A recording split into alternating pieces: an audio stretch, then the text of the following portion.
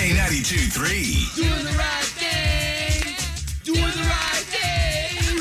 Obie and Ashley in the morning. This time every morning, you're going to hear us talking about somebody or an organization doing the right thing, whether it's here locally, nationally, around the world. Obie, what you got? Yeah, this one I'm personally going to reach out to this kid, okay? So let's go back to what it's like today, to have a website built. There's a lot of people who are doing it on their own. Some people spending thousands, though, to get it done, professionally. Mm-hmm. And here you have a Seminole High School senior. Okay, so Seminole High School, they have Akshat Rastogi. So this senior has decided that he's going to do coding, and he's going to do it for free.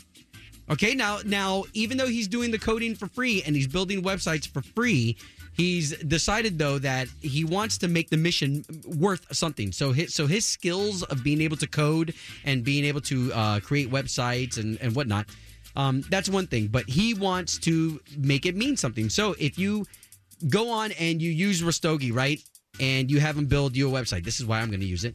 Those proceeds go to Cry America, which is a nonprofit that helps underprivileged children living in difficult conditions. So the money, so he's asking for donations. So, whether it's $5, $300, whatever it is that you're donating, it's going to a good cause.